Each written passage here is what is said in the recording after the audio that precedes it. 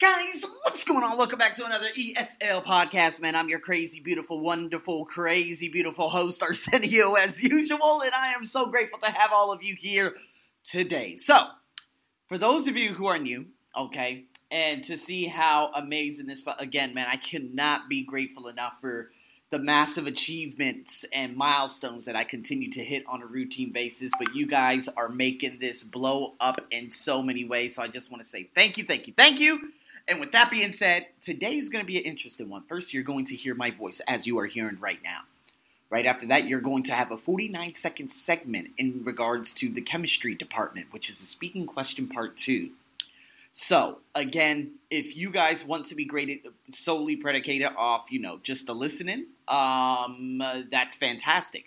If you guys want to see the reading also, make sure you tune into my blog, okay, thearseniobuckshow.com. It's in the description.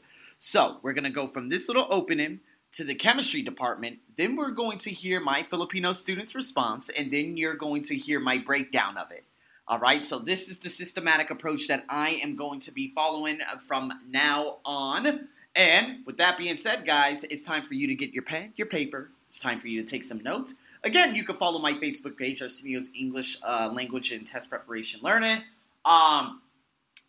Arsenio's English and Test Preparation Learning. That's what it is. And you guys can follow me over there so that you could hurry up and, ask me any questions. You can submit your audio, of course, and then we could go from there. So here we go. People discussing the passage you just read. This is a bad move for the chemistry department. Why would you say that? Have you seen the outdated equipment in the chemistry department? Most of it's older than I am. Wow, I guess I haven't noticed. If the department has so much extra money, they should spend it on the current students who are actually working hard and not trying to lure in potential students. I can see your point, but a scholarship is an awesome idea. How do they expect us to graduate knowing the recent procedures if the equipment we are accustomed to using is outdated? You make a good point, and they already offer certificates, don't they? Yes, they offer certificates that look good when applying for positions after school. Alrighty, guys, so that is round 1.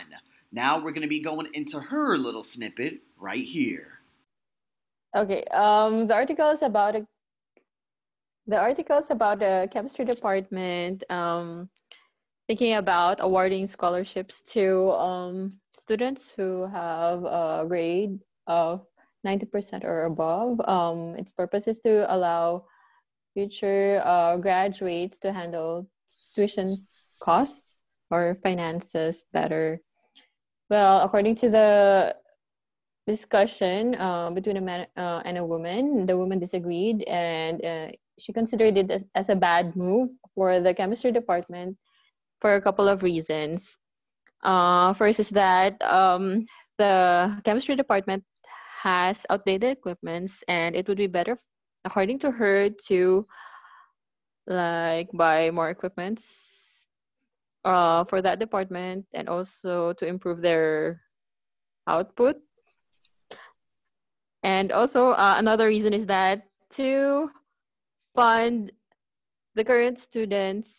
Alrighty, guys. So, oh my God. Again, 1 minute and 6 seconds. She wasn't even, she couldn't even finish it. Why? Why is that? So if you guys listen to it, what is one of the critical errors that she had made? Well, it was between the 25 and 30-second mark, in which she finally said, okay, and based on the discussion, the woman considered it as blah, blah, blah, blah, blah, blah.